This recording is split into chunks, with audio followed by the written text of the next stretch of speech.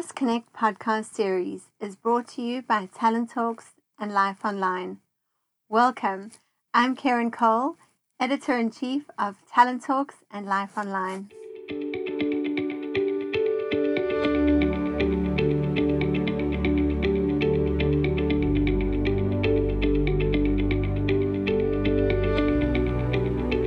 Welcome, I'm Karen Cole from Life Online and Talent Talks, and joining me today I have Natalie and Lisa from Own Your Health Collective. Now, Own Your Health Collective is such an interesting endeavor in the holistic well-being space, and I'd love the two of you just to tell our listeners a little bit more about what the work is that you do. Great. Thanks, Karen. We're excited to be here. So Lisa and I are both coaches in the health and wellbeing space. Lisa's got a focus around nutrition and mine's around mindset and overall wellbeing.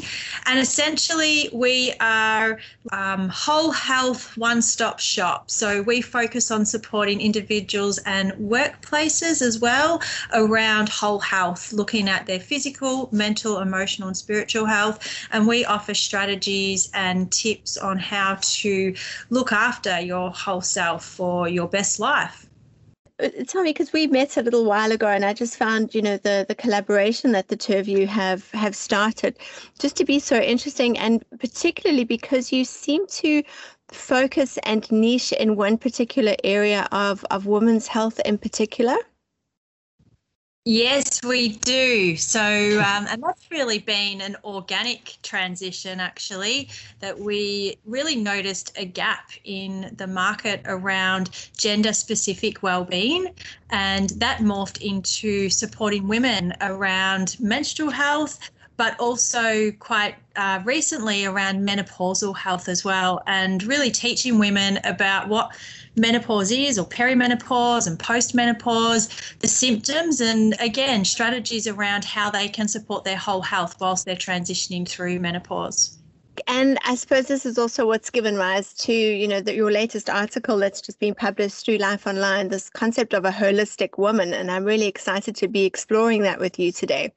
In your article, you mentioned there's 5 ways to be a holistic woman, but I'd like to just pause for a second just to understand the term and what is meant when you refer to the holistic woman. What is that concept? What are you trying to bring across? Holistic health and well-being, it's not a new term, and for a lot of people they will definitely know that word holistic, but we coined the term holistic woman, and that's holistic with a W, to really hone in on the idea of true whole health. And what underpins this concept is our very own 5-pillar framework, which is a circle representation of the whole person. So from the self, the physical, the mental, emotional and spiritual health. And through our own experiences of health and wellbeing challenges, of trying things, failing, learning, growing and picking ourselves up again, we've actually come to appreciate that we can support our health with a whole lens on. That's because when we know that a person is healthy in their physical, mental and emotional and spiritual self, they actually have the opportunity to live their greatest life. And so really holistic women is an idea of whole health that we want women to fall in love with unapologetically. So what are the ways that women can really nurture their holistic selves? As we mentioned, we really want women to think of themselves as the gateway to thriving health and wellbeing. And essentially, we are in control of what our whole health and wellbeing looks like. And we really encourage women to think about a goal or desire that they have, and then look at this idea, them being the person or the conduit that binds this goal or this desire. And so in order to nurture your holistic self, we purposely created that 5-pillar framework, which Lisa touched on. And that's what we support women in understanding, that when we can look at our whole self from each of those 5 pillars, then we can work towards those health goals, the wellbeing, the career goals, and really the life goals. So I can break them down for you quickly if you like. Yes, please. So when we look at the self, so the self is connecting to yourself and defining what your best self looks and feels like. And lucky for us women, and we spoke about that in our article, that we have an added power that through our biological monthly cycle, we have the opportunity to be enlightened with, reconnecting with ourselves, our intentions and our health. And that's something that, we feel that not enough women are actually doing. They're not connecting to themselves and understanding what it is that they want and what their goals and their life and health aspirations are. Then we move into the physical pillar, and that is really highlighting that, there's a great correlation between physical health and our energy and our vitality. And, on a surface level idea or lens, we know what physical health is. We know that it's about movement, it's eating well, and it's sleeping. But we don't ever look at physical health in conjunction with other parts of us. And so we want people to look at physical health with the idea that through movement, nutrition, good rest and sleep, that you can feel more energized, focused and confident in pursuing your best life and achieving that level of health and well-being. Mental health. So we talk about mental health as being all about the mind. And the greatest lesson we can teach others is that we all have mental health. And I think that's a misconception out there that, we don't have to look at our mental health until we have a mental health issue, but we actually have to nurture our mental health. And it's really important that we tap into our mind's ability. And the way we do that is through exercising the mind. So through learning, through knowledge, and really connecting that with the rest of our body. As you probably are aware, Karen, our brain is hardwired to be a lifelong learner. So it craves that learning, it craves that knowledge. And, we think that that's a key element when it comes to whole health and well-being. And emotional is, our relationships. And again, we have a biological need to belong. We want to have a tribe around us or a group of people or family or friends. And it's really important that we nurture those relationships and we nurture them with mindful, meaningful connection. And so through emotional health, you can be inspired to rise up to your greatest version and build those meaningful relationships that support your health as well as those around you. And then finally, spiritual health. And again, we feel, spiritual health doesn't get enough airplay, but essentially your spiritual health comes back to you. So your values, your purpose, your passions, connecting with your intuition and knowing, how to and when to follow your gut and those gut instincts. And we think it's really important that when you align yourself with your values, you make easier choices to how you want to live and show up. And you definitely feel more confident, energized and productive because you can be sure in yourself that you are living life as you want to be. So that's essentially, a very brief summary of our 5 pillars, but we, strongly believe and advocate that that's the gateway to whole health. What was running through my mind while you were discussing that, those pillars are surely not unique to women in any way? No, definitely not. No. And they, they're from an individual perspective, male or female. And, it's about humanizing the person and looking at that whole human. I guess where that supports women greatly is that we have that monthly biological cycle each month that, can support us even more so through when we're looking at each of those 5 pillars. So how would you recommend that people start the nurturing process? Well, Karen, good question. We're all about supporting people around changing behaviours and building routines. And we firmly believe this can't be done with a big bang goal and then expecting all of the pieces to form and come together. I think that sort of sets people up for a disaster, really, if we're looking at it that way. Rather, we think that it's got to be an incremental process where you work on creating the behaviours and habits you need to make this a lifelong sustainable change. So Natalie and I are definitely not into that flick and, that flick approach. I've done this, I'll move on to the next thing, because it doesn't stick for that lifelong sustainable change. So the number one thing we get clients to do is to connect with what it is they want and why it is that they want it. So the how doesn't come into play here. We simply ask them to connect emotionally with who it is that they want to be. Then with our framework, we suggest that they look at the entire 5 pillars that Natalie just outlined and decide which area of themselves that they're possibly not nurturing, and pick one and then go through the goal setting process by creating goals that create new habits within that pillar. So they may be, ticking goalposts for some of them, but not for all of them. So for example, if we use going to the gym, you pick your days, the times you're going to go, the duration of how long you're going to be there, and then you work towards that, breaking it down to the smaller things so it becomes really manageable and doable. So if you openly say, I'm going to go to the gym, then you're not really committing to yourself with that goal. Rather than breaking it down, as I've just said, it's a lot more achievable.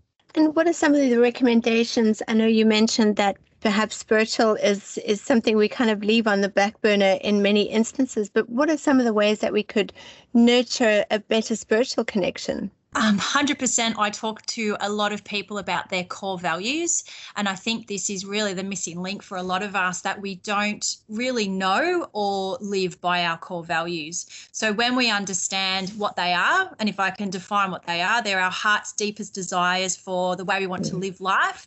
So such examples could be wealth, health, excitement, growth, connection.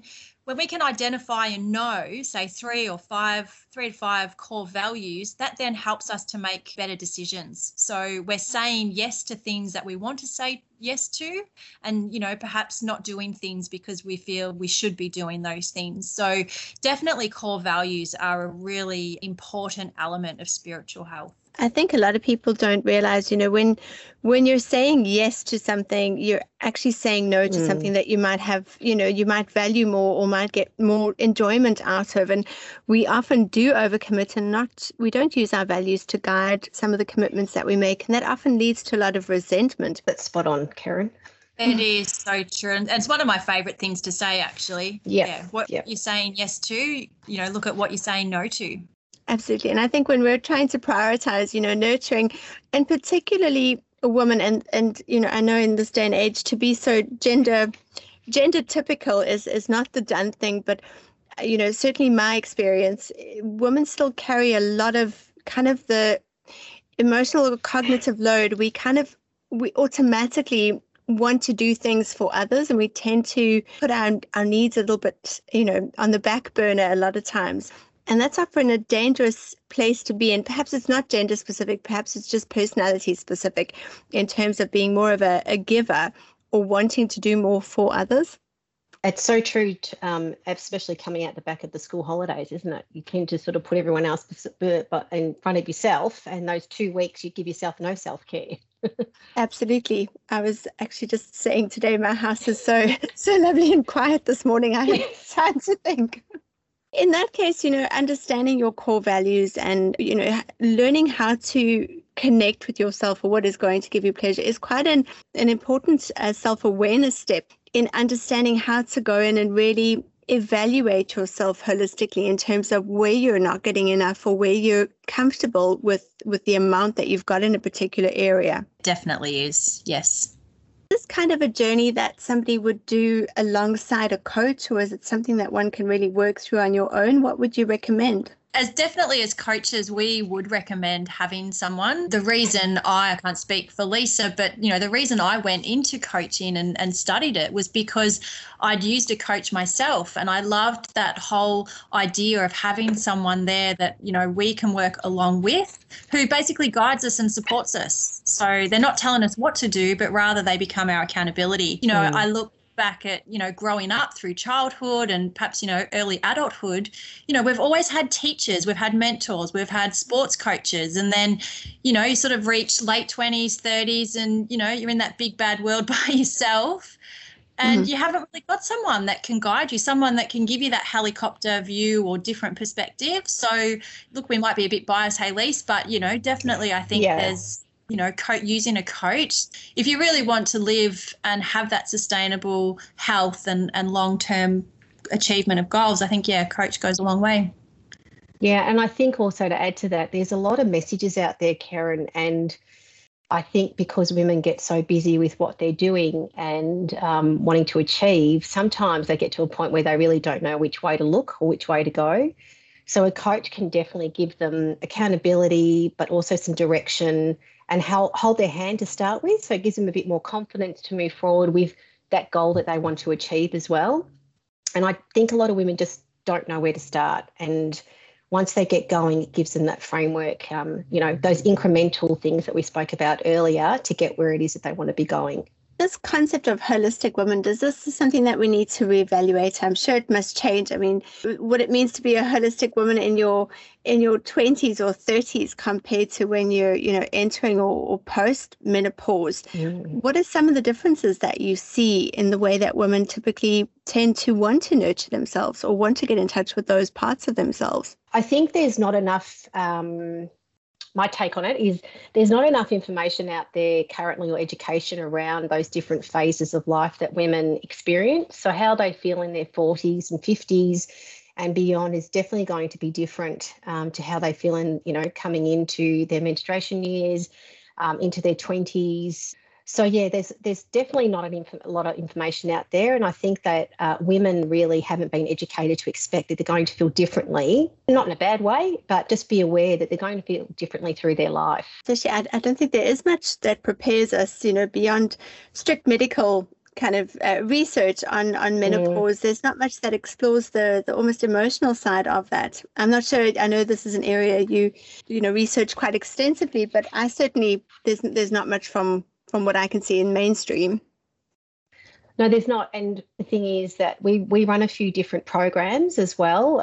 We have a Female Advantage program that really has, to the women that we've presented to, there's been a lot of ahas in relation to really understanding the phases that they go through in each of their 28-day cycles each month, and then how that sort of gravitates to perimenopause and menopause and beyond. And women do feel differently through those different stages, and that's one of our big education points that we do at Own Your Health Collective.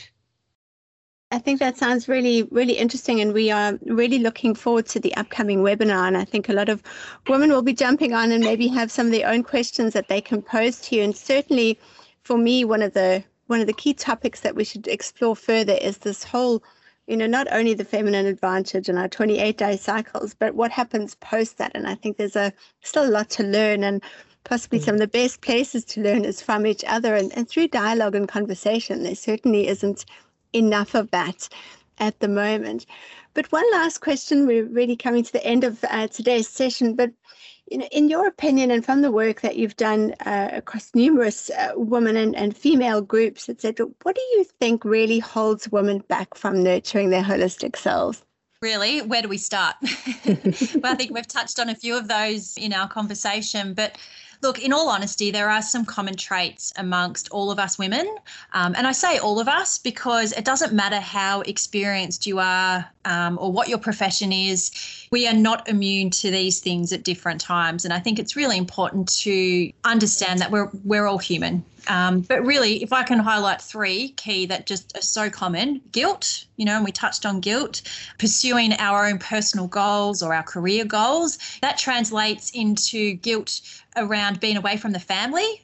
And, we've spoken to so many women that constantly just feel like they're being selfish if they do something for themselves. And that's just even going out for a walk or, going to the gym or doing a yoga class. So guilt's definitely one. Fear of failing is another one. And I might just put there in inverted commas, and fear of succeeding as well. Again, these are conversations I've had with women that they don't want to look like they've tried something and they've failed, but at the same time, they don't want to be perceived as different because they've succeeded as well. Probably the biggest one is that inner critic, the voices in our heads telling us that we can't do those things, and it's constantly telling us that we're not smart enough, we're not fit enough, not experienced enough, literally everything enough. And again, it's the way our brain is hardwired to protect us. If all of a sudden we're doing something that's outside of our comfort zone, well, our brain starts to, flood us with messages that it's, are you sure this is what you want? You've never done this before. So definitely that inner critic. And just going back to what Lisa said around our process For starting, this is specifically why we get our clients to set a vision statement and really emotionally connecting to what they want and why they want it. Because, as I said, we're not immune to these thoughts or these feelings. And, you know, once we notice and have that self-awareness and build that self-awareness, we can look at these feelings of guilt, fear, or inner critic and actually say, you know what, I can see you, I can feel you, but I want this. Why I want it.